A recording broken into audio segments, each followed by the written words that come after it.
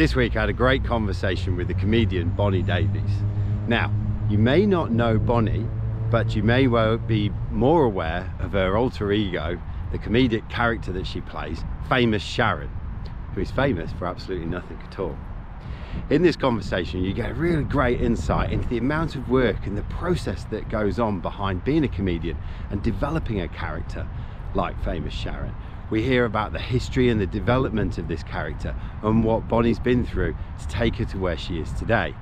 Now, Famous Sharon doesn't actually appear in this conversation, which is maybe disappointing to some of her fans, but her theme of celebrate yourself really shines through, and it's really interesting to hear how Bonnie's taken that on herself. This is a great conversation, a lot of fun, and super interesting from a behind the scenes point of view. So enjoy Bonnie. Hello and welcome back to WA Real. I'm your host, Bryn Edwards. Today I have the great pleasure of welcoming Bonnie Davies. Bonnie, welcome to the show. Thank you. Thank you for having me here at your place. Yeah, no worries. It's like you're having me and I'm having you here. There's a lot of people having each other. Well, there you go. So, you're a comedian. Yes. Famous Sharon. Yes. And 2 R's, one of them silent. 2 R's, one of them. Yeah. And I thought it would be fun to... I haven't had a comedian on the show. Okay. That's good. I can set the bar. You can set the bar at somewhere. Yeah. Well, I just thought, among many things, that it would be really fun to talk about being a comedian and sense of humour at a time that is quite serious. Mm. And, you know, also to use the phrase when you asked me this today when I walked in and said, "How are you, Bryn?" And I said, "Emotionally dense." Yeah, I thought it'd be fun to do that. But let's set the scene to start with. Yeah. Famous Sharon. Tell, for anybody who's not encountered her. Well, she's not as famous as she thinks she is, so there's probably quite a few people that have not heard of her. But thank you for knowing who she is now, because she's just got a little bit more famous. She's very famous for nothing at all. That's her shtick. Right. So she's, I realise she's actually a bit of a zeitgeist of the era.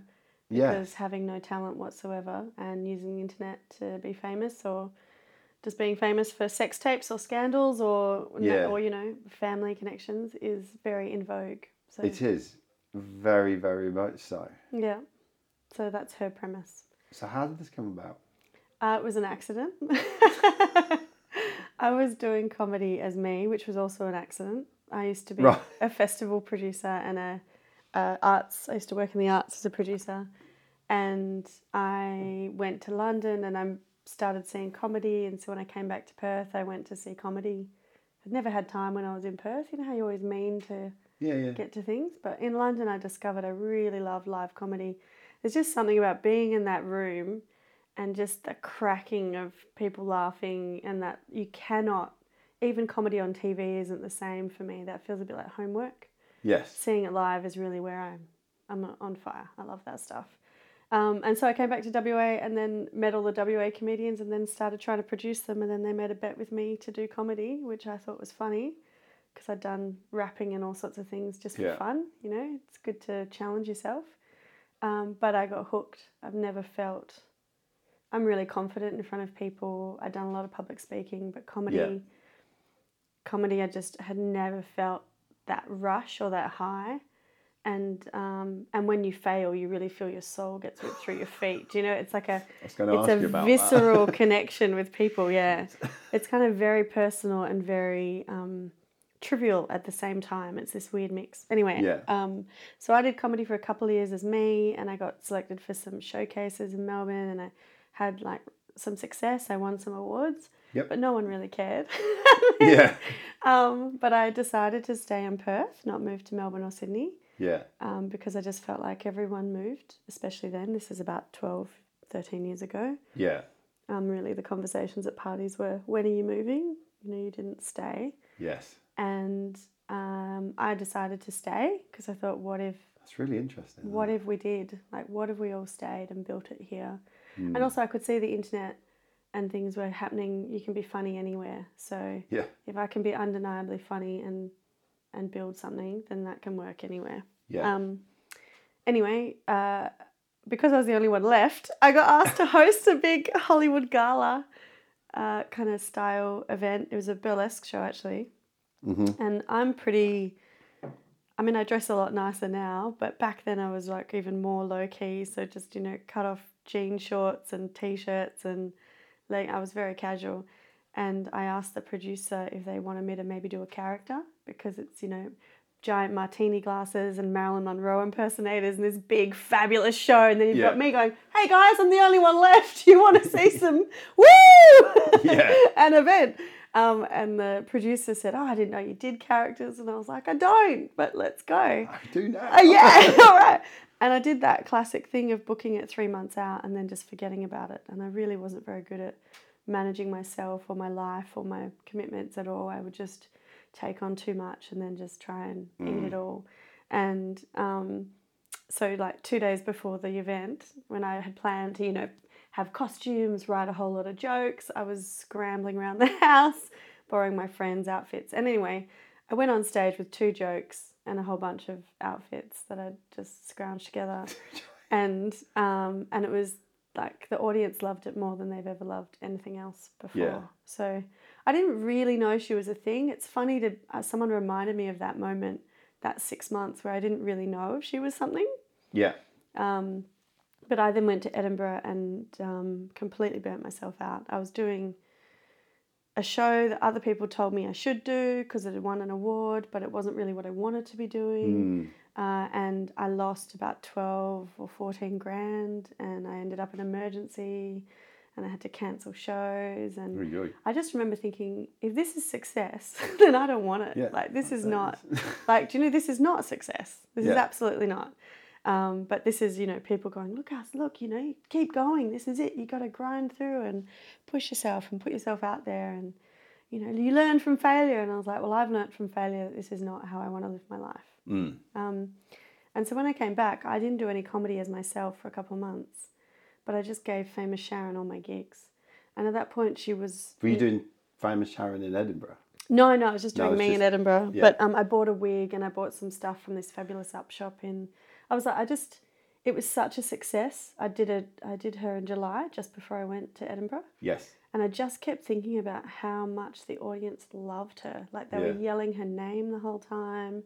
And they kind of got in on the joke really quickly. At one point she improvised, Darren, my husband, and someone yelled, Dazza!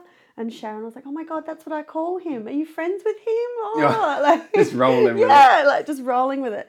There was lots of fun banter and that was just so beautiful. And Sharon was a talent agent at that point. So from my two must-haves for the producer was that she was Australian, because I was sick of seeing people go up on stage and they're amazing, but everyone is, English or American, or they're pretending to be French, or they're pretending to be from anywhere except Morley Galleria in Perth, Western Australia. Yeah.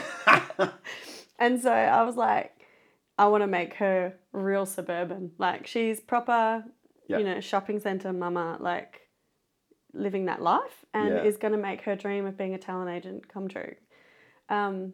So when I got back from Edinburgh, I just gave her all my gigs, which is kind of funny. I like that. Yeah, she just took the first gig she did was to 4,000 teenagers at a big rock festival. Like, because I'd been working really hard and I'd gotten really good at improvising, and I'd built I was a paid MC, and I was doing well enough in the industry to have professional gigs. So she just took my professional gigs. But I guess to the general public, she really just stepped into the world out of nowhere. Because what I didn't realise is people didn't realise it was me. Even my own friends and family didn't come to the first Fringe show because they did not realise it was me. There was a guy that I was working with it was during the first Fringe, so it would have been 8 months in, and I just realising that she's actually a thing. And I went and got shazzed, which is what I call it when I get into full Sharon costume. There's Bonnie, Shonnie, and Sharon. Shonnie is halfway. So that's what my housemates used to call me, Shonnie, if they were seeing me halfway. Anyway, I was really on a schedule, and I was still working part-time at that point, obviously, because she just started. and I went into the bathroom, got shazzed, and came out, and he just went, "What the?" He thought Sharon was someone I managed. He'd seen me posting on Facebook. He sat next to me. He worked next to me during the whole of Fringe and did not realise that it was me, which just blew my mind. People do pick it up more these days as well, but especially in the beginning, she was quite frumpy looking, and I mean, I can't believe I left the house looking like that, but that's, fail fast and fail often, right? So I kind of just gave her all my gigs for 6 months, and I stepped back from comedy for a while just from the stand-up circuit, doing lots of late night gigs. It's quite relentless. It's really exhausting. And at that point, I was working other jobs, trying to make all the ends meet as well, producing for people or doing whatever. And it was just exhausting. So I was just stepping back to think about everything and just kind of let Sharon fill that gap. And she was just so fun. People just got it. They were just on board so quickly. Pardon me. And then, I decided to test her at Fringe. And then I thought, if she does well at Fringe, then she's a thing. Yeah. But it was weird thinking that there was a whole 6 months there where I was like, I don't know, she could be this thing. I don't know. But it was kind of a beautiful way to let her roll out, because then I just let her find her feet. I thought I tried to play her really bitchy initially, but people didn't like that. They especially didn't like her bitching about me as a person, which I thought was hilarious, because I was like, it's literally me bitching about me. Yes. But people were like, no, Sharon, no, don't say that about Bonnie. I was like, this is amazing. But I learnt from the audience, and really she evolved with them. Yeah. And then, how do you do that? What do you mean? When you say evolve with the audience? Well, I guess the thing for me that's really different for Sharon is that she's not just on stage or on film or in a show. She also roves after and before shows. Yeah. And I was also doing a lot of, I did the VIP tours for Fringe that year. Yeah, so in the first Fringe season, she got on the project for 10 seconds, but we milked that for the next 2 years. Of course. Of course, as seen on the project. She got on the project, she hosted the Fringe World Awards, hosted the VIP tours, and then also did 3 weeks of a show. Yeah. And a big part of her shtick as a talent agent, she was still a talent agent at this point, because I had no idea what I had in my hands. She was obsessed with fame and making people famous and whatever. So she was taking selfies with people. And so you're just naturally having dialogue with people constantly. But it's interesting because I can't play her. It was a real tussle for me of, am I just playing her nicer because it's easier? Or is this who she is? And how can I justify that as a character? Yeah. Because the reality is most people who can play a really bitchy character on stage don't then have to hang out with the audience for 3 hours afterwards. Yes. That's quite a different dynamic if you're in a group. Yes. And you're being really nasty to people. Or, do you know? Yeah. It's not fun. No. People don't warm to that. No. Yeah. And so I think that just had to make her a little bit more real as well. So there's definitely been evolutions with her where I got too real and tried to make her too normal looking. Yeah. And then now I'm back into making her eccentric, but she's just a really hyper version of, her different character traits. Yeah. So I don't know if that's a bit too esoteric, but no, it does. It's fascinating to hear how you tinker with a persona to meet a certain because you could argue we do that. Yes, we do that in real life. We do that in real life. You get to tweak it at a higher level. And also that it's interesting too that, a few years ago, I stopped asking people for selfies because it got to the point where people were just coming up for selfies all the time. Yeah. And I thought, well, if they want a selfie, they'll just come up and ask. Except that's not true, because there's a whole segment, like a third of the population, that would never ask, but really secretly want one. But they won't be the person to go up and ask for one. Yeah. And so Sharon has to give them that invitation and make them feel like, oh, okay, like they're just participating. So there's been lots of learnings for me along the way where I just assumed, and like, for example, I started doing stand-up as her stand-up's a great place to hone material and just really work things in. And she was coming out and being very like, oh, did you know I'm famous Sharon and da-da-da. And I was like, after a while I realised the audience wasn't reacting to her the same way as they were off stage. Because off stage she was like, it's me, it's famous Sharon. Like, hello. Yeah. Like, she'll walk into a room waving at everyone as though they know her already. So then people respond to you really differently. That's partly why people don't recognise me out of character, I think. Yeah. Because I don't walk into a room waving to everyone. Like, that is very Sharon. She's like, obviously you can't believe I'm here. Like, this is an amazing moment for all of you. Even people who've never met her before. She's like, well, congratulations meeting me in the real life. You know, I'm off the TV. You can touch me. I'm real. Like, you're welcome, you know. So I had to change how I even took her on stage, is that, we should just enter. It doesn't matter if no one knows who she is. She would enter. She always thinks she's more famous than she is. Yep. And so she and just everybody assumes that people would know who she is. And if they don't, they do now. Solved. Like, not an issue. Yeah. And so she's got a few like mantras as well.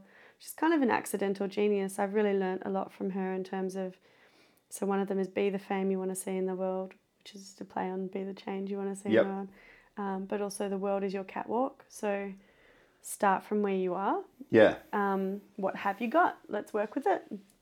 Pose like everyone's watching, because if they're not watching, they bloody will be after a while. Try it at a traffic light, does. So it works wonders. And then put yourself into your selfie, which is just like, just be you. Do you. Do you. So it's like the aspirational, be the fame you want to see, but also start where you are, and you know, putting yourself into everything is really great. So you said stand-up's a great place to test stuff. Yeah. Has it been a journey to get to a place where stand-up is now you can comfortably go and test stuff and it not be like... Because obviously if you're testing stuff, then some stuff's going to bomb. Yeah, right. Absolutely. But there must have been a bit of a journey to get to a place where now you see stand-up as like a test bed for other jokes, as opposed to what it might have been earlier on. Do you see what I'm saying? Well, I think like it's interesting because I don't think you ever get over that rejection from the audience. Like even the early days, I think I'm just more, and it still will sting so much if things don't work. But now I just have more things I can fall back on to make it work. I think at the beginning when I started, I didn't even have stage presence or understand my voice or I remember once or go-to jokes. Or go-to jokes that always work. And sometimes, you know, when you're doing new stuff, you might, you know, you don't have that long to test new stuff. And I actually haven't tested new stuff for a couple of years in a stand-up circuit because I've been so busy building everything else up. But I will be going back to it in another couple of months and just really hammer it. I tend to just go really hard for a while. Yeah. But yeah, because it's quite methodical then. Oh yeah, it's very strategic. Yeah. Well, it has to be more so for me because I do a lot more.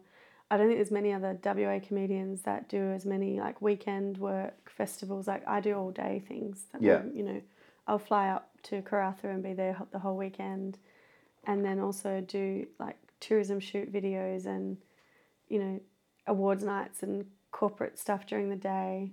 To then put stand up every night.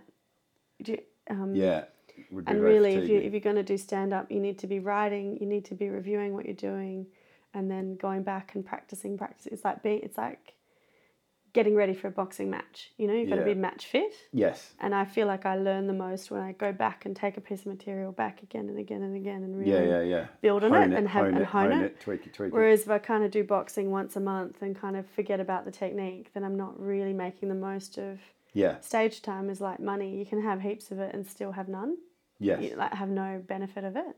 Yeah. So I like to just really be, and because my time is so precious as well, and I have a lot of other things that are in the works with Famous Sharon.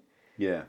Building up her fan base and her social media and just getting better and more creative. And I've actually just spent the last 2 years just working on her character. Yeah. Because it just got to a point where she was a bit too 2D. Yeah. I was like, well, what's she scared of? Like, Yeah. you know, what's her family dynamics like? How Let's does paint she in wake the up in the morning? Like, let's what's paint her some day pictures. like? Yeah. Because then, especially on social media and just in general, I think, you know, when you can see a character's vulnerability or a person's vulnerability, you connect with them more strongly. Yes. I was kind of making her a little bit too perfect. Yes. And I didn't really want to risk any cracks. We connect with flaws, don't we? Yeah, absolutely. But I still was finding that hard to figure out what flaws to give her, and you know, that felt like big decisions. So I got some writers in the room, and we really broke her down, and we're just kind of coming out of the end of that. And this is the year of practicing Shaz now. So I'm just practicing her. How do you go about, the way I would refer to it is pushing buttons and pushing envelopes of people, because I find with comedy, and correct me if I'm wrong, you know, part of it is going right to the edges or just a bit past where people sometimes will or won't go, whether that's acceptability or reflecting inwards, as in, whoa, that's just like me, and it's almost a little bit awkward. Yeah, I guess what do you mean, like talking about things that people don't say or they're feeling? I mean, I guess Sharon's in a pretty safe world in terms of that stuff, because usually the things she'll say are very already said by many comedians anyway, you know, like tensions in relationships or kids are exhausting or, you know, that kind of world. She doesn't really push boundaries. Political or she kind of pushes, I think, for anything. It's funny how if someone says to her, you're so fabulous, and she says, I know, and that's enough to crack them up. And it's interesting how much we do not own our own gloriousness or our own, like, it's I think that's probably the area that she really pushes people, but in a way she just pushes so far past it. That then no matter how she celebrates herself so hard that if you celebrate yourself a little bit, that's what it probably meant. So if people celebrate themselves even a bit, it's nothing in comparison to her, so they don't feel self-conscious about it. I love that part of Sharon. Like, I love that I get to make people feel so good. I think people leave her shows on a high. Because I was in Edinburgh the second or first, I think it was the first year I was there, and I was just a little open micer, which means I was not getting paid for gigs at that point, and I had got a grant to go over and just practice, because I'd had a few successes, like early successes, but in Edinburgh you can do 20 minutes on stage in a free fringe show for a month. That's more stage time than you get in a year in Perth. So, you know, if we're talking about really getting match fit, it's that's boot camp of boxing, like comedy boxing. So I was having an amazing time, and there was two conversations I really remember from that time. One was that I said to a friend of mine, I'm so lucky to be here.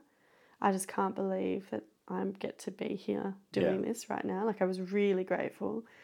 And he said, luck is hard work and opportunity coming together. And I was like, oh, that's really good to remember.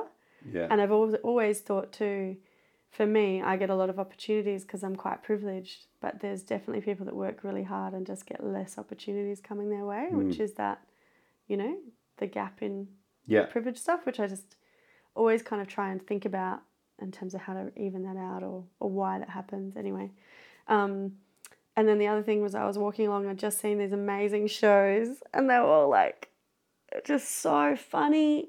And every comedian hated life, was dealing with depression, was talking about some major alcoholism. Every show was, and they all hated people. And I love people. And I'm generally pretty optimistic. Like, I'll look for the opportunities and things. And I just remember thinking, I think I'm in the wrong industry. And I remember walking down, like, I really remember walking down the cobble streets by myself, just thinking, you know, I don't want to be like all these people are the good ones. Like these Yeah. is the people. These are the people top of their game, and this is what they're talking about. And it's not easy to make liking people funny. Like, Yeah. there's not natural humor in getting along with people, and being optimistic is not naturally funny either. Do you know the conflict and the tension is where you can really get great humor from? And then I thought, well, if I can make that funny, then that will be my point of difference. Yeah. And that is essentially Famous Sharon. She loves people. The roving and all the stuff that I do with her, I don't have to do. Do you know, like, Yeah. a lot of comedians will avoid the audience after a show, or they'll go and there's people that will go out and do photos, but they don't want to hang out with them and go to parties with them for like hours. I do that because I know, like, because I want to, it just feels right, and it's what she would do. Yeah. And yeah, so, but that's also become a bit of a superpower for her because so many fans have real experiences with her. Yeah. And real connections. And also, she has made fame accessible in a way that no other celebrity ever will. So that will always be a part of what I do with her. Like, always spend a certain amount of time with fans. I still remember Jessica Malboy. I hosted a big concert for her years ago, maybe 5 years ago. And you just absolutely, when you're at that level, you just don't need to hang around after the show. And she spent 45 minutes with the fans, taking photos, doing all that stuff. As did Sharon, by the way. I mean, yes, Sharon spent 90 minutes. She stayed longer. But I was really impressed at that, and I really admired that. I thought that's so great because that really shows you know what's made you. Yeah. You know, as much as there's other factors. Anyway, I think that stuff is important. The obvious question that springs to mind to me is what's the intersection between Bonnie and Sharon? Shani. Yeah. What is the intersection? That was an interesting moment for me when I first started working on character stuff by myself. Yeah. And I was trying to, and I think I occasionally would get someone in the room but I started listing different qualities about us. And for me, when I first created her, she was so different to me. You know, she was married 3 times. I've never been married. She has 4 kids. I have no kids. You know, she lives in the suburbs. I live in the city. Like that. So everything is just in my mind. She wore makeup all the time. I didn't even really wear makeup much. She was hyper glam, did her nails, and everything was so different. Yeah. And so that was really easy for me to switch into Shaz and switch over to Bonnie and into Shaz. Right, yeah. Easy. But then when I started making her have more depth, actually I realised we shared values. And because of course we did, because I created her. Exactly. It's like when you create a business, you know, and also because I have to live her all the time. Yes. That's just a really... And you know, when I first realised... That would be really hard if a character that has if you have to diametrically different values. It just wouldn't, yeah. And after the Fringe, you know, where I first tested her... The psychological load would be enormous. There's a lot going on. It's funny, because... Oh, no, but it's true, because most people just see a little aspect of her. But one of the challenges we had, even in the character development, was like, sure, now we have all this information. How do we freaking... Where do I keep this? Do you know, in a way that's accessible, simple? Where's the repository? So I've kind of got this 360 world of her where there's her like home life and her storylines and her character development, and because it's not just where she is now, it's like where she is in 10 years and where she's been. Where she's been, what's made her who she is, and what was just who she was anyway. You know, being bullied in school to, you know, now she's going and doing school presentations for one of her twins who's getting bullied, which obviously is making it worse. You know, where is she at in her story cycles is all there. We're finishing off that and building that out more and more now. There's the social media side, there's the corporate gigs, there's jokes, there's let alone all the bookings and business strategy stuff behind her that people don't see. They just see like a little flash of her, but there's all this other stuff that But I was going to say before, and to hold that in a 360 way that it's consistent no matter what way no matter how you slice it. Yeah. You know, her character has to be consistent. Her looks have to be consistent. Yeah. Her approach has to be consistent. She can't be one thing for one people and one thing her for another. roving responses have to be consistent. Yeah. Like we had to figure out why she would give her spotlight to someone else to take a photo, because that was starting to happen with some fans. She has her own spotlight, which makes photos look amazing. Yes. So of course you do a bunch of selfies with people, but every 1 in 100 will say, "Oh my gosh, could we get a photo of me and my friends with this spotlight? Without Sharon." Yeah. And as a character, why would she do that? Like, why would she? Yeah. And then we realized me and the group that we're working with. There has to be a qualification. Yeah, there has to be a qualification. And basically every time she does that, she's like, "Look at me, I'm being so charitable. I'm just doing a bit of charity. I'm just helping." Did you see, she will hold the spotlight for them as long as everybody knows she's holding the spotlight for them. Yeah. I'm so generous. I do charity work all the time. I'm just charity a classic work. Celebrity, because, charity work is so important and all that kind of stuff. But just negotiating those moments where you still don't have to be an asshole, because she is generous and she wants people to look good in photos. Navigating her also wanting to be in all the photos. Exactly. Versus how does she still get the attention? Yeah, and I was just going to say, at the end of the first Fringe show, that was when she became famous Sharon, because I realised she'd had a really good run, project, Fringe Awards, VIP tours, and done a season that had done all right, and she had her name in lights and all sorts of stupid stuff. And I was like, okay, this is a thing. But at the same time, it was a thing. It was like a runaway train. Like I was just chasing the thing. For 2 years, I was just like, oh my goodness. And then 2 years in, I had to decide that I really wanted her, and that was a really scary moment too. But at the first beginning bit, we were literally just trying to figure out, I had a producer working with me, and he and I were trying to figure out what the social media handle should be and what her website should be. She was still a talent agent. Yeah. I was like, well, she's all about fame, fame is her thing. And then I was like, oh, Famous Sharon. Like, actually, she should just be called Famous Sharon, because that's hilarious. Yeah. Because if you're famous, you don't need to tell people you are. And I have this thing, right? Long story short, I have this thing whereby when you read a CV when someone's recruited, if they write in the little profile section, "I am enigmatic," or "high charisma," or "high energy," you're like, no, they're not. Yes. It's like, no, they are not. Someone's like, "I'm so crazy." Are you? No, you're not. No, you're not. Do you know what? People who are like, "Woo! I'm off the hook." Oh, you can't. I'm so funny. I'm so off the hook. I need to tell you. Yeah. It's like, if you're off the hook on a weekend, we will know. We can see you. Yeah. So she calls herself Famous Sharon, and then I realised it was, she's very famous for nothing at all. Yep. And as soon as you said, is on Vogue.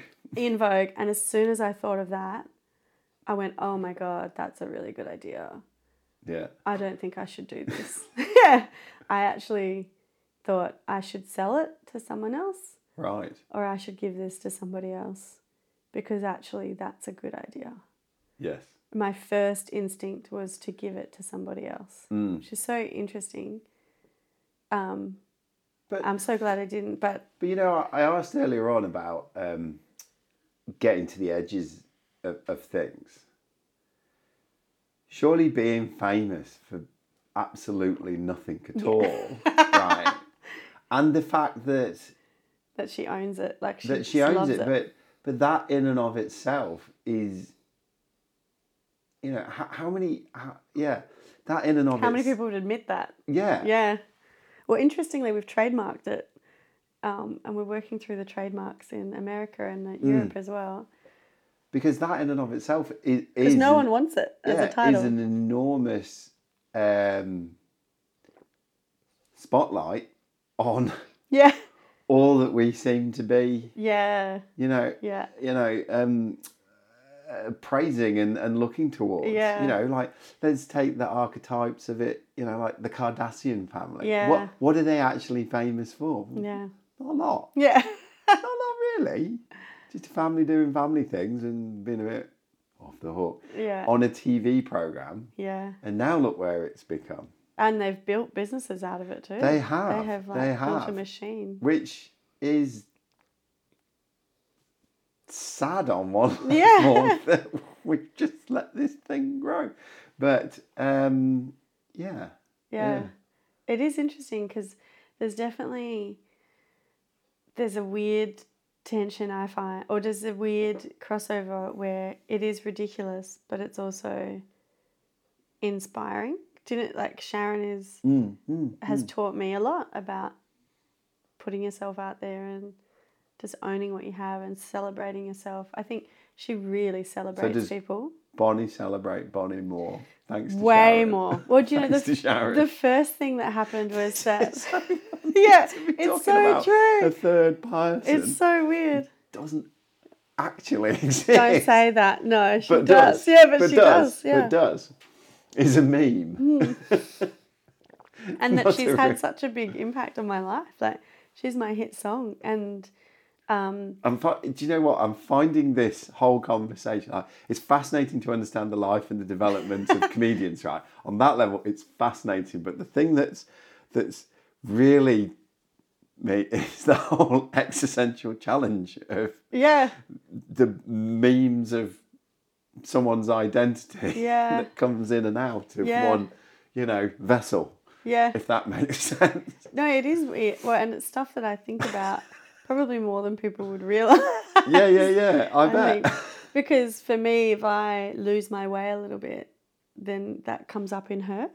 Yeah. And she taught me to self-care because I used to do gigs. I would run from producing work or run from an admin job or whatever and run on stage and be exhausted or not change. You said when I arrived out, in amongst many things that have happened, you've still managed to go to the gym and sleep. Stay centred, yeah. Yeah. And that's super important for Sharon. Because if I could turn up half-mast and kind of get through something, it doesn't matter. But she can't. No. She has to be on point. Ball. Yeah, she has to be on brand. And that wouldn't be her to rock up tired. That's not in her character. It's mostly because it would break her character for her to rock up half done. She wouldn't leave the house without her makeup on. No way. She sleeps with it sometimes. I woke up like this, literally. Dolly Parton sleeps with her makeup on in case there's a fire, so that she will look fabulous.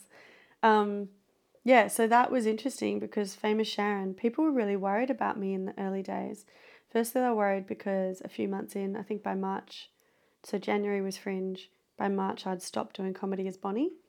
Yeah. I was like, we're competing. I tried to do both. Yeah. I was like, people obviously want her, not me. They just do. Yeah. But I don't feel any pain saying that. But other people were like, oh no. Yeah. How do you feel? Yeah. They want her, not you. I was like, I didn't even think, in my mind, I didn't even think, she's me. I was like, well, fuck yeah. It's great. Just let her roll. Yeah. I don't know, just follow what's working rather than resisting it. Yeah. And I was having so much fun doing her. That it didn't bother me. And she's got an on-off switch as well. Yeah. And also it's amazing, I made the mistake once. I did a gig, because I would do a gig in the Spiegel tent at Fringe, especially I did lots of Fringe shows in the early days. Do a gig in the Spiegel tent, be all glamorous and fabulous and multiple costumes and big hair and all the stuff. And then I would de-shaz and I would look like a drowned rat. My hair was all sweaty and I'd brush it down. It would just look shit. I would barely have any makeup on. I didn't even wear fake lashes at that point. So I was really a sweaty shadow of myself. Yeah, really disheveled. So people just wouldn't know. I would just be around the fans that have just seen her and they would not know. And then one day, nice as well. Oh yeah, it was amazing. It was really, because that's why Shaz can switch on and off, is because she would go off and have a bubble bath. Yeah. But I can, anyway, whatever.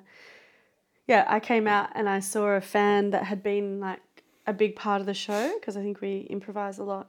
Yeah. I improvise a lot. And Shaz does, whatever. Anyway, Shaz improvises a lot.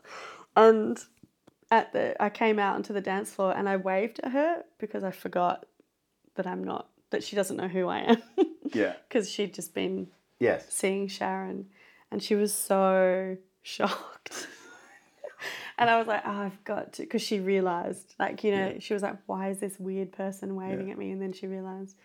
And she probably went home a little bit crushed. Yes, yeah. She actually came up. She said Bonnie. she put her hands like either side of my face and went, "Oh no, bring back the feathers." And I was like, I just thought it was so funny. But other people were really like sad for me. They're like, "Oh, that's so sad that she said that to you." And I was like, "Oh, not really." I just don't take it personally because I totally get it. Like, Famous Sharon is fabulous. Like, she's amazing. Yeah. And that's her power is that she isn't me. So why would I don't know. I just didn't get that worried about it all. Yeah. And so it's interesting that, one comedian who really didn't know me very well, just that weird thing when I became less available to people around me who probably took me for granted a bit and used me up. You know, I would give everything to everyone. And especially open micers. I remember a couple of open micers would ask me to come down and watch them and give them feedback. And I had an incident where I went down, I watched this person do comedy, I gave them feedback and they just threw it back in my face, every bit of feedback. I was like, "Oh, well, this would be really good if you did this." And they're like, "No, well, I like doing it this way because of this." And I was like, I gave up my night. Yeah. Like, you're not paying me. I'm being really generous and you're not even ready to work on yourself. Yeah. I just started cutting those people out of my life. Yeah. And I had one of those open micers come back to me a few years later and say, "Oh, I never see you now." And Famous Sharon has, you know, I never see you. Just called you. Yeah, just, you know, like as though, you know, this big drama. And then a few years later, I heard someone tell me that person had said to them, they said, "Yeah, I'm really worried about you." This is years later. "I'm really worried about you because that person told me that Famous Sharon's really ruined your life." And I was like, "Excuse me?" What? I was like, "Oh, no, Famous Sharon has taught me to look after myself. Because if I don't put boundaries down now, if I don't spend time with good people who appreciate me and I appreciate them," do you know it's like a real conversation, not just me giving myself over. Do you know the only people that are upset that I have boundaries now are the ones that benefited from me not having them. Boundaries. And so actually Famous Sharon So has not often the ruined my case. life. She's kind of saved it a bit. Like, Wow. she's really making me invest in myself, celebrate myself, because I care. Sadly, at that point, I cared more about her than I did about me. Do you know, I was more prepared to not let her down than I was to let myself down. Wow. Which I've shifted a lot in the last couple of years through therapy and self-work and whatever. But that was actually probably reality. So in a way, she saved me and got me to start. Quite incredible out of the whole consciousness, which is Bonnie, that's just quite amazing about what you just said there. Yeah, well, I mean, it's just the truth. But yeah, so Famous Sharon had actually ruined me for them. Yes. She hadn't ruined me at all. Yes. And I was like, I said to the person who relayed that story to me, I said, "Wow, they really don't know me at all. They just," and people will say whatever they want, but they just have no idea who I am. Yeah, and I have done a lot of work on myself. So is there scope for Famous Sharon to become a self-help guru? I don't think so. I think she kind of incidentally is, just by the energy. She started almost going down that way a little bit because I was getting so much from her. Yeah. But I think it's really important that she isn't. Yeah. Because she's not. Like, you know, like, and that's where I think I was trying to make her too perfect. Yes. And actually, she's flawed and she's trying hard and she's just not nailing it. And so, maybe it's perfect, but you know, like her thing is just being famous. And I think for her, fame is celebration. Yes. And interestingly, like especially women really are drawn to her. And I think they are really under-celebrated, or they're just freaking ready to be celebrated. Yes. You know, they've reached the age where they're like, "Cool, my kids are older, I've done my time. Yeah. Step aside." It's a bit like what you were saying earlier on with the third of the people who don't want to ask for selfies. Yes, like, yeah. They need to be celebrated. They need but they're not ready to say, they you know, need but that then role there's model the other out ones. there of celebration. Yeah. And I definitely, like, you know, if I approach a big group of people, Shaz will go to the people who want her first. Yeah. Because it's like building momentum. Yeah. And also you don't want to try and like heat up, you know, all these cold yeah. cold cups of tea. Like, go, well, this is a hot cup of tea. Like, let's have fun. play with them, and then just naturally the momentum, because people see Sharon having fun, warms up the others. Just keeps, and also I always have respect for people who just don't want to participate. That is just want to so watch. fine, that you need an audience. That's what she'll say. She'll say, oh, I'm glad you don't, because we need audiences. Otherwise I'm not famous. And also if they don't want to have a selfie, she'll just say, that's okay, Daz, you can just photobomb and work your way up, like, you have a place in this world too, it's okay, There's a ladder towards all of it. Because sometimes their friends will be like, no, get a selfie, and Shaz will be like, no, Daz, no, just start by photobombing, put your hands up behind photos and see how you go, it's okay, you'll get there. Because I like having respect for where people are at. We're all at different stages. And where does, this might seem like a strange question, but still in this sort of existential challenge bit, which I'm finding fun, where does Bonnie go while famous Sharon's out? I generally am not really there. I am there. So do you get to like the end of the, you do a session, you do the rove, this, that, and the other, you come back to a changing room, you take stuff off, and it's almost like, oh, hello, you again. I guess it depends what I'm doing. Like if I'm on a shoot, I am there. And if I'm doing an awards night or something like that, I have to be there to make sure Shaz is where she needs to be.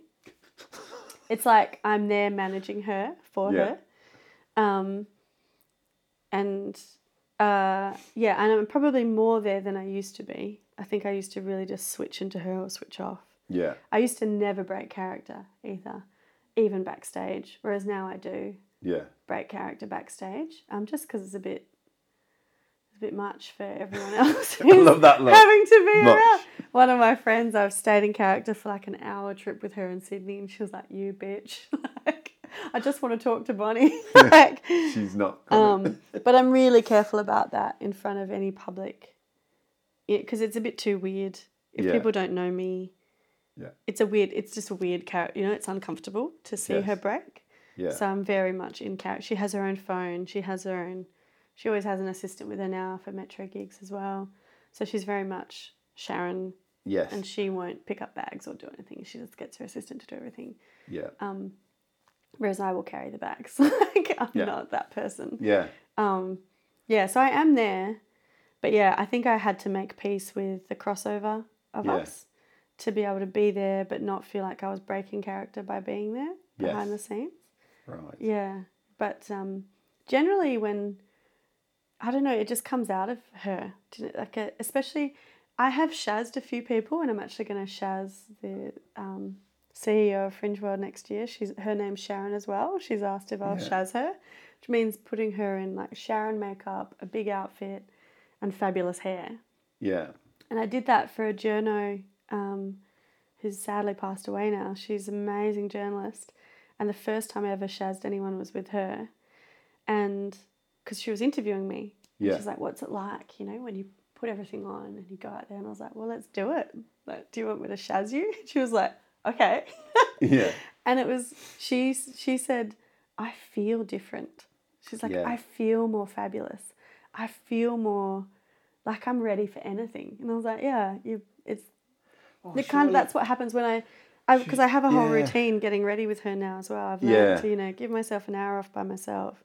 But then also I put on pop music, have a shower, I do the makeup. And as you're transforming, you really you feel more fabulous. Do you know, it's like if you put on a really good outfit to go out, you feel good. Yeah. Like you walk differently. And I'm pretty sure hold yourself differently. Has probably got a relatable experience of going to, let's even say, a fancy dress costume, where all of a sudden suddenly they are you are that thing. Yeah. If it's boys dressing up as centurions or something, I don't know. You hold your shoulders differently. Yeah, you got to. You're swaggering. You're doing this. You're doing that. Yeah. So I think that helps me be her as well, and also because if Sharon walks into the room like she does, people respond differently. So then you automatically, the conversation starts at a different point anyway. It's already ridiculous. Yeah. And I often forget that. So I'm doing less gigs at the moment because of COVID, and I'm doing less gigs for more money and transitioning into a new era of Shaz anyway. And so it means I'm a little bit less, when you're doing 2 or 3 or 4 or 5 gigs a week, you're really in the rhythm Yeah, of it. yeah, yeah. But because I'm doing less, I have to keep reminding myself of the prep and trust the Shaz and whatever. And like one of the first gigs I did back in a couple of months was a dairy. Was it dairy? No, there's another one. But anyway, I was really surprised because it's such a cold room when you first walk in. They really don't know who she is or anything. But her outfits alone are a bit of an icebreaker because they're so fabulous. Yeah. As soon as I walked in, people responded. I was like, oh, that's right. Like, people Trust the Shaz. People trust the Shaz. Yeah, like she's got this because Yeah. she's so fabulous anyway. And then if she's funny or interesting on top of that, Yeah. you know, it's layers. So where's Shaz going? Immediately or in the future? Yeah, well, definitely Hollywood is obviously. So LA is where she would like to go because that's where all the Hollywood stars are. So it makes sense. That's her long-term trajectory. And we are in the process of trademarking Very Famous for Nothing at All in America so that she can send Kim Kardashian a cease and desist on arrival. Just so immediately, you know, this will be 5 years down the track or whenever it is, but immediately on landing, she'll be in the same sentence as Kim Kardashian, at least in a few news outlets. I think the news will really pick up on that silliness. Yes. That someone's telling Kim she can't do it, even though she was one of the first. Yes. Her in Paris. And also that Kim doesn't want to be famous for nothing at all. She wants people to know about her. Yes. Her fashion lines and all the other, her law degrees and all the other things that she's doing. Yes. Sharon doesn't. Shameless Sharon. Shameless Sharon doesn't. She doesn't care. Sharon. Yeah, but immediately at the moment the short term thing is that I've royal we, but I've just been working on the Famous Sharon website. Yeah. Because I realised it had been there for years and I hadn't really thought about why it exists. And people book her through Jello, which is my other company anyway. And, you know, I just thought, why is it there? Yeah. Like, what am I doing with it? Yeah. And then I saw a couple of fans like trying to find their favourite videos of Shaz and scrolling through Facebook, and there's so much crap on there as much as there's some good stuff. Yeah. And they couldn't find the right video, and I realised, the website's for the fans. A repository. It's for them to be able to find all the stuff and just dig. You know, when you really love something, you just want to find as much as you can about it. There's just a treasure trove of Shaz for them. Yeah. So it's a Famous Sharon fan club, and she's the president. And so we've been working on the first. Of course she is. And she's her own number one fan. So when people are like, I'm your number one fan, she's like, well, no, I am. But, you know, you can join the Champion League. And that has been a really nice process. It was really hard for me to write some of it because I just feel like it's actually really important. Yeah. Especially as I'm doing less shows. Sharon's actually not able to see her regulars. You know, like there's super fans who have supported her from the beginning. I love seeing them and they're so wonderful. But I just literally can't, I'm just not seeing people as much as her. Especially if we're doing corporates or regional tours, there's less access. Yeah. I was like, well, this gives people an opportunity to access her in a way that's really fun and they feel valued. You know, they don't get not seen at the back of a crowd, or, you know, they can be rewarded for being her super fans as well. Yeah, so we're calling it the Champion League because her fans are her champions and they champion her and make her more famous. So you can be a champion without joining the Champion League, but by joining the Champion League, it becomes official. Yeah. So then there's a little bit more we're building out other things attached to that. So I'm super excited about that because I think that fan power will be what propels her. And also I looked and did a whole lot of research, and the only person who has anything similar is Beyonce, which is pretty good. Yeah. But she's famous for doing something. Yeah, she's amazing. So but most celebrities and most public entities don't really have a treasure trove. Yes. So, you know, they have their gig listings. Dolly Parton has a treasure trove in terms of information. Yep. But she doesn't have interactive options. So Shaz will be crossing over both those sides, which would be really cool. I'm excited about that. But yeah, at the moment I'm just practicing Shaz. I've got to make her funnier, more fabulous. and just enjoy being her and just practicing the character stuff and more layers.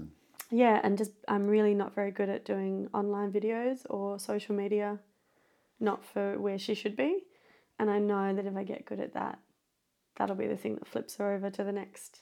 She's already flipping over in terms of corporate work, but just in terms of profile, that'll be the next flip. Yeah, so I've just got to keep practicing being shit, basically. Practicing being shit. Because I just have to fail in front of people constantly, which I think held me back a lot in the earlier years. And now I think I've worked a lot on my own sense of value and purpose. And do you know what? I'm in the arena and I'm doing this shit and I'm learning and I'm fighting the fires and figuring it out. Yes. And so I'm really careful about whose feedback I take on as well. And trolls don't affect me too much. But Shaz has started getting trolled, so then that's a really good sign because that means she's reaching wider audiences. Yes. But that is like interesting, you know. I try to not give the weight to just the general cacophony because everyone has an opinion. Yes. And a lot of people really feel like they co-own Shaz a bit because they've been there since the beginning. That's interesting. Yeah, even like she's not political. Yeah. But people want to use her for political things now. But I'm very careful about how she positions things and where she sits in that to keep her character true. Yes. And, you know, Bonnie personally can be involved in things that Sharon can't. Yeah. Yeah. Yeah. And even, you know, there's a few different charitable kind of stuff or just communities and worlds that Shaz definitely wants to celebrate more. But from her perspective as a character, it's because she can't believe they're not celebrated. Right. Do you know? And it's very much not about pulling people up. It's just about giving them the stage for a bit. Like, a bit more celebration. Let them do their thing. Because I think that saviour approach to charity is really dangerous as well. And so, you know, kind of trying to navigate those lines behind the scenes. Yeah. And I'm going to make mistakes. I've made mistakes. Oh, yeah. Some big mistakes in the past. So that's just going to happen. But as long as I'm at peace with it and I can work on my own shit, then other people can just worry about their stuff. As Sharon says, don't get jealous, get famous. Stop spending all your time, you know, all that time you spend being jealous or angry at other people. Yeah. Which has its place as well, but not that anger or whatever is a bad thing, but just, you know, that nastiness or that you've changed. I was like, no shit, like I've fucking changed a lot. Like, I'm going to keep changing. Yeah. That's what we do. This is the whole point. Yeah. Indeed. How do you find that, based on your experience of creating the character, going out and doing what you've done and being on the journey, how is it for you looking into the world now, you know, interacting with, you know, other people on an everyday Bonnie basis, not through the Isles of Shaz? What do you mean? Well, I guess, you know, you've been on a journey with a character and developed something, learned loads of stuff about yourself, and this and different layers to that journey. How is it for you to look out into the world, into people you know, whether they're friends or associates or colleagues or stuff like that, and do you see into them more deeply? Does that make sense? No, that does make sense. Yeah, I think it's interesting because I used to really not value myself so much and really only got my sense of value from being of service to other people. And the shadow side of that, the kind of bad extreme of that, is trying to fix everyone. Yes. Not just to fix them, but then, you know, if it even gets worse, it's to prove myself. And I think I also just wanted to prove myself to people really early on. I think I realised recently, it's funny because it so crosses over with Sharon, but I really can tell when people don't notice me properly. Like they don't really see me, if that makes sense. Because I'm a combination of very serious, like I take things quite seriously, which I like also try to dial back. Come on, Davies. But also I'm super silly and a bit stupid. my sister has the same dichotomy Yeah. going on. We're both really intelligent, but we're also really silly. And our whole family laughs a lot. And we're really so I find often people just see one of those. They don't see both. Yes. And so, anyway, I think I really was trying to show people either one of those sides. If they, if they didn't see that side, then I felt like I had to show them that side and prove. And now I just don't care as much. I just don't really care because I've got... You're good in yourself. Yeah, I've just been working on myself and spending more time with myself, and I feel really comfortable in who I am and the choices I'm making, and I'm definitely not perfect. I just worry less about the external viewpoint, as much as it's important for branding and Sharon and even my own, the way I present myself or talk. I am still conscious of that, because you can't not be. Yeah. But it's not a focus for me anymore. Yeah. If that makes sense. That sort of desperate need to and also, be of service and help and be of value to others. Yeah, doing things for the wrong reasons. Like, I think now I'm really clear about who I am and where I'm going. And if there's ever things that are a little bit of a quandary, I think about them. I try to be open to questioning or, unlearning things. I mean, there's all sorts of things going on in the world to figure out and evolve, and I want to change. I want to grow as a person. I think that's uncomfortable but exciting. And so I do really notice now, though, because I kind of deal with things so head on. I think, someone came over the other day for a barbecue or like a drink in the courtyard, and he said, I just find when people, we're talking about dating relationships, and he's like, I just am never attracted to the people who are attracted to me. It's like when someone's attracted to me, I just, and I was like, yeah, because you value yourself so little that if they see anything in you, you think less of them.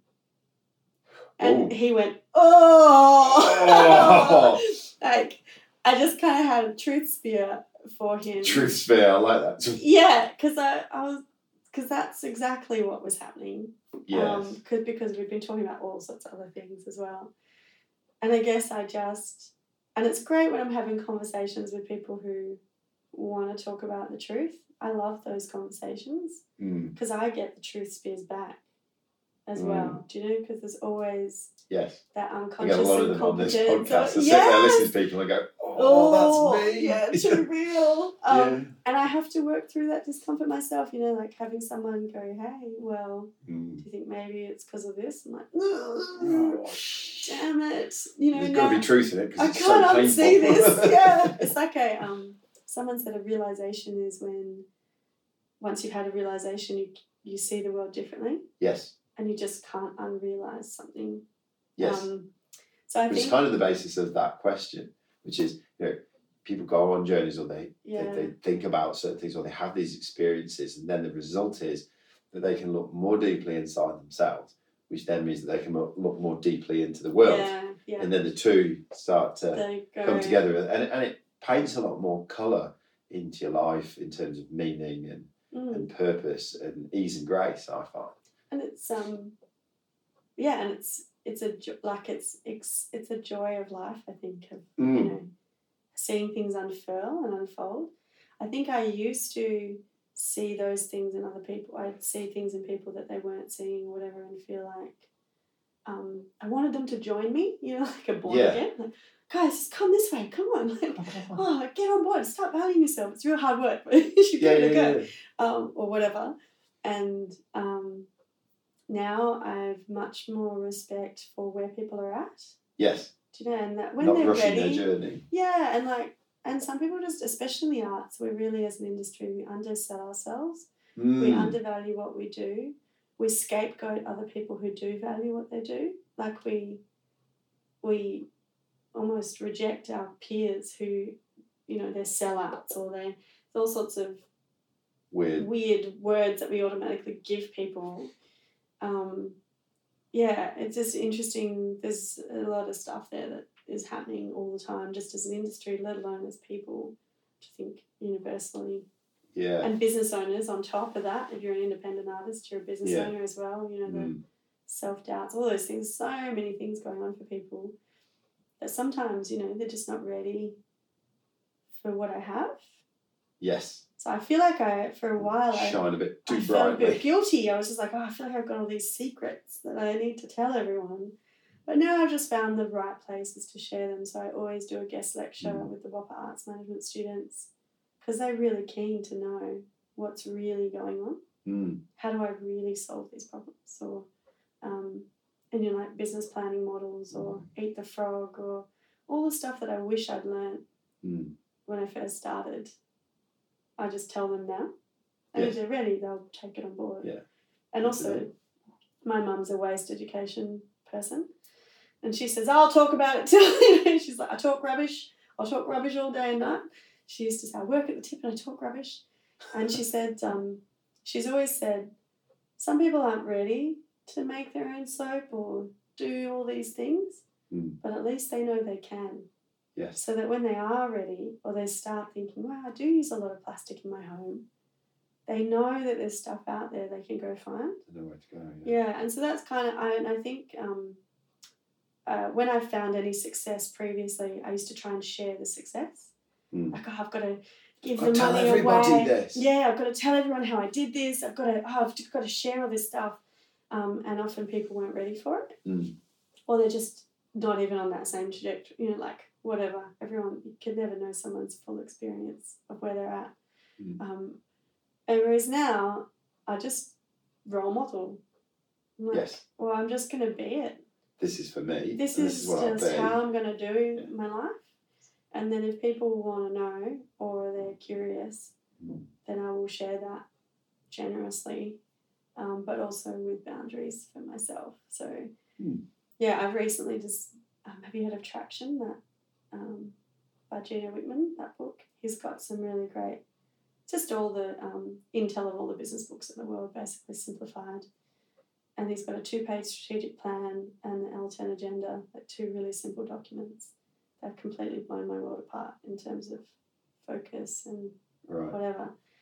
And instead of trying to have like all these different conversations with independent artists, I'm just getting about 14 powerhouse people from WA. They all happen to be women, actually. I think it's a whole lot of independent artists that are just flipping over.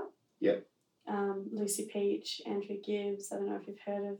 Lucy's been on the podcast. She's amazing. Yes. I can't wait for her Netflix special. I just feel like that will be like the thing that makes her a worldwide star. It's got to happen. The world needs it. But they're just, we're all flipping over, but to have like a flipping tool meaning like flipping to the next level. Yes. And but to have this tool that I paid a lot of money for a business coach for it, they're never going to get the access to it. So we're all just going to sit in a room together and going to walk through it together, and they'll all be able to create their own VTOs. But VTO they're all meaning? The 2-page strategic plan. Yes. That I found really powerful. But it's interesting because I've purposely chosen those people because I know they're ready for it. Yeah.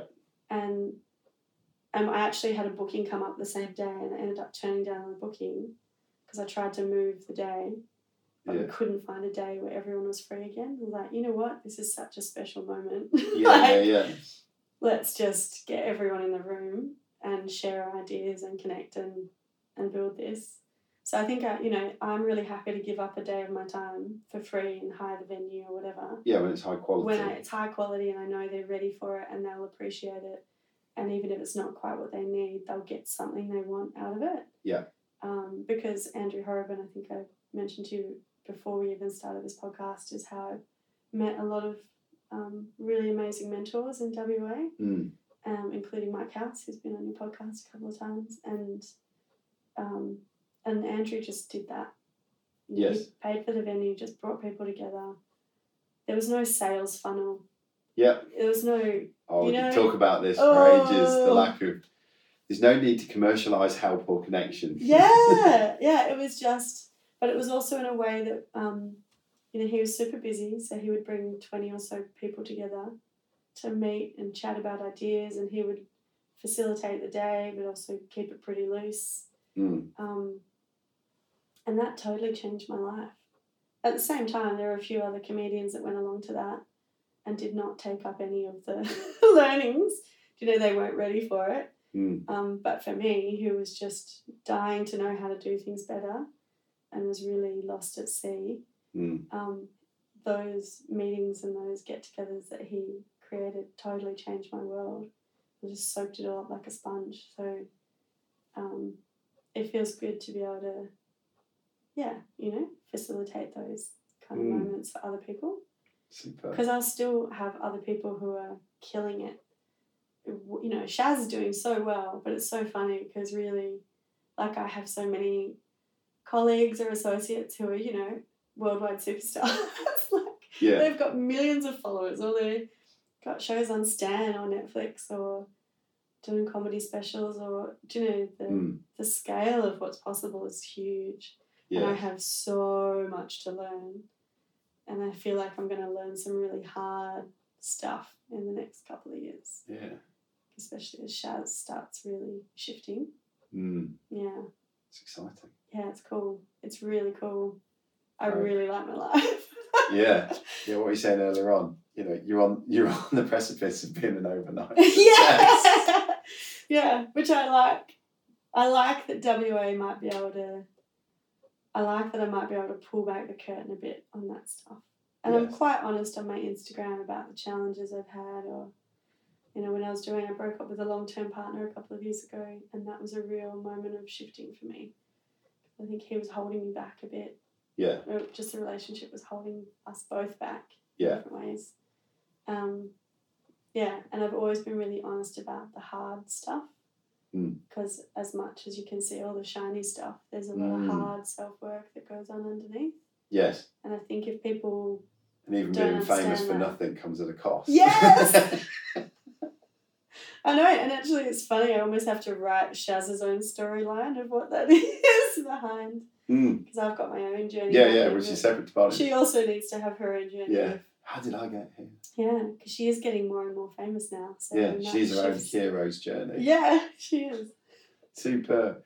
The last question I ask all my guests, which is a hypothetical one, but I enjoy listening to the answer, is if I could slow everybody down, like everyone, 5 or 10 minutes, and then Bonnie could upload a question into the collective consciousness just so everybody sat down, chilled out, thought about it, what would that be? Oh my goodness.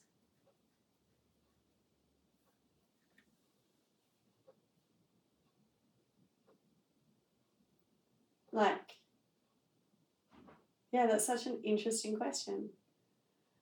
I guess it would be, what really makes you happy? Because I think we get told what makes us happy, or we assume we know what makes us happy or content. We very rarely just sit down and consider what really does. Life is so fast that we just keep going for the next thing.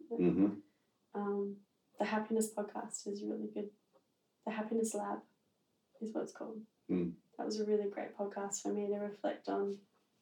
And again, if I expand on that, the reason I would ask that is because that's one of the realizations I've had, is that there were lots of people telling me what success was and telling me what the milestone should be and where Shaz should be and what she should be doing. And she has so much potential that everybody always has 1,000 ideas. Yes, she should absolutely have her own reality show. It'll only be 2 minutes long because that's all the reality she can handle.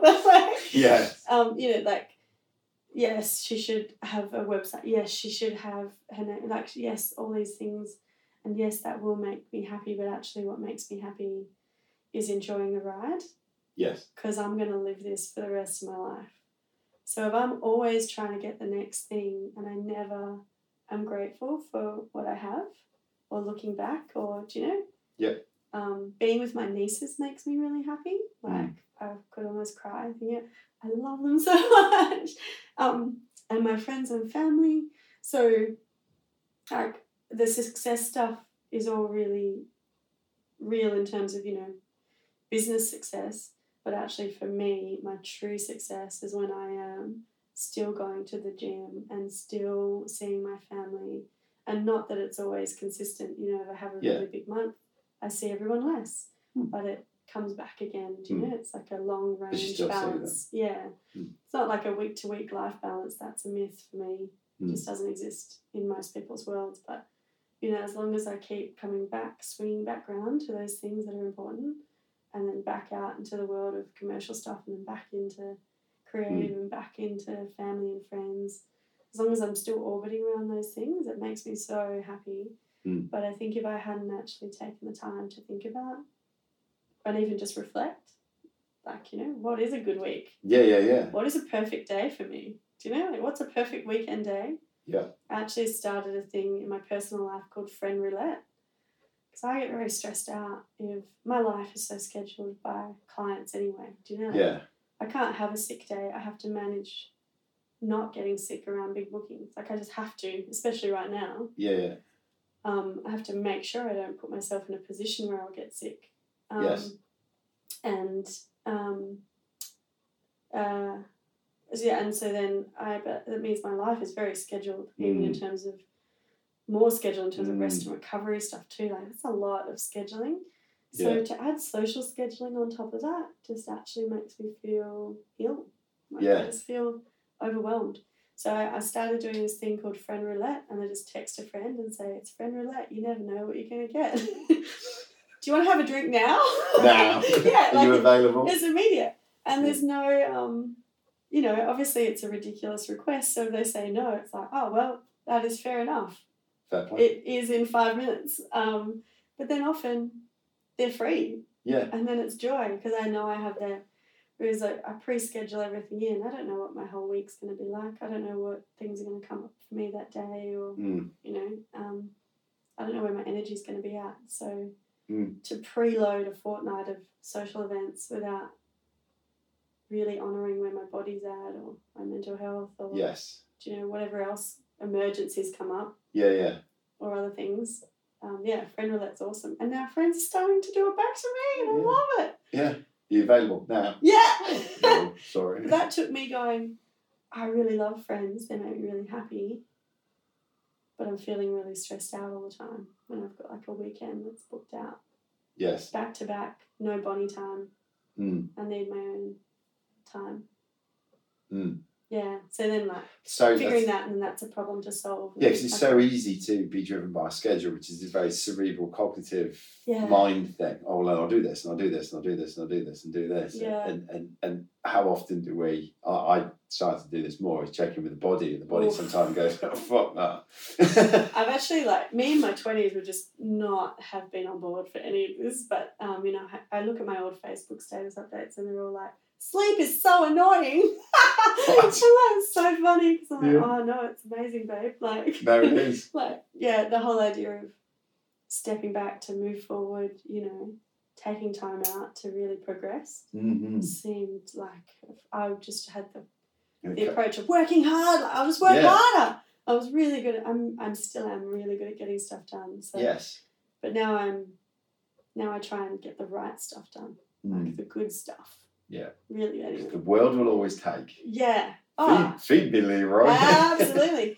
But I've actually, in the last 6 months, because I've done a lot of, about a year and a half of therapy, and it was really cognitively great. Yes.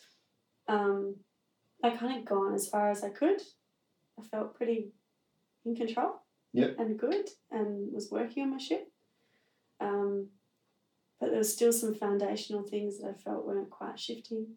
And I started going to people who do bodywork stuff. You know, where actually you're talking through your stuff, and you just then let them know if you can feel it in your body. They just check in with your body, because my body does not lie. It does not lie, and that's been really eye-opening for me. Yeah. Great way of just figuring out the things that I haven't actually... There's your truth detector right here. Ugh. Yeah. So, superb. Yeah. I've really enjoyed talking today. Oh, I'm glad. I feel like we went all sorts of different... Yeah. Oh, I was tempted to ask, you know, my hypothetical question of what was the question you would load up into the collective consciousness. Yeah. What would famous Sharon's answer be? Why won't you get famous? What's stopping you? What's stopping you from being famous? Yeah. Because I think essentially fame for her is celebration. Yeah. So why wouldn't you celebrate yourself? Love it. Yeah. Love it. It's funny how quickly hers came. I was like, oh, Indeed. yeah, no, hers. Yeah. Indeed. Yeah. No, I've really enjoyed today for several reasons. Like the main one being, I seldom get the opportunity to listen to just all the work that goes on behind the scenes of being a comedian. Like, you know, something has to happen for someone to turn up and just consistently do that, you know. But what is that? And getting the opportunity to sit and listen to it. But then also the other thing is just the whole existential. It's going to be with me for a couple of days of having two entities. Yeah, she does feel really separate too, because people, you know, write to her on Instagram, and I purposely have never put myself alongside her in marketing. Like, I'll talk about her, but she will never talk about me. No. She just doesn't. Yeah. It's not. It's not. I know Barry Humphries kind of likes to be more public, but I'm quite happy to just let her have the. Yes.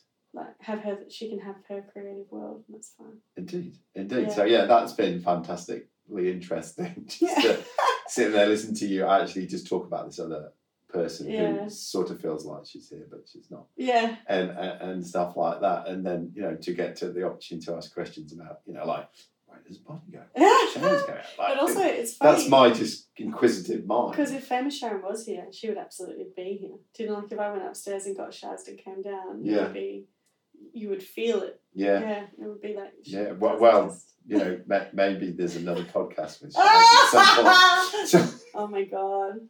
Yes. That would be me. I have to really be like, work on my character stuff out. You would, because you know, it's an hour-long conversation. Yeah. You would need many layers. All the stories and you need a hero's journey. Yeah. And life nuggets and. That's some of the cool stuff that came out of the character development stuff. That is, because I always knew that I was doing this character stuff, but I knew the public wouldn't see it for a while. It's that kind of thing of you not only have to become proficient, but you have to prove to others that you are. Yeah. And so I'd started to build this character world for her, but it wouldn't unfold publicly. Yes. For another year or so. Because it has to come out in her socials and her website and whatever. A little bit by bit. Yeah, but the website it actually uses a couple of her origin stories and the things that we workshopped. Yeah. I'm like, woohoo! It's coming! It's happening. The last two questions I asked you are my standard last two questions about looking more deeply into the world based on what you've learned, and the one question. Yeah. Yeah, because the one question, obviously, those two are slightly more an introspective way to finish the podcast, really good, which I quite enjoy. It's a bit of a mind bend. It's good. Thanks. It's nice doing these chats. You reflect again on all the stuff. That's. Thanks for having me. No, you're very welcome.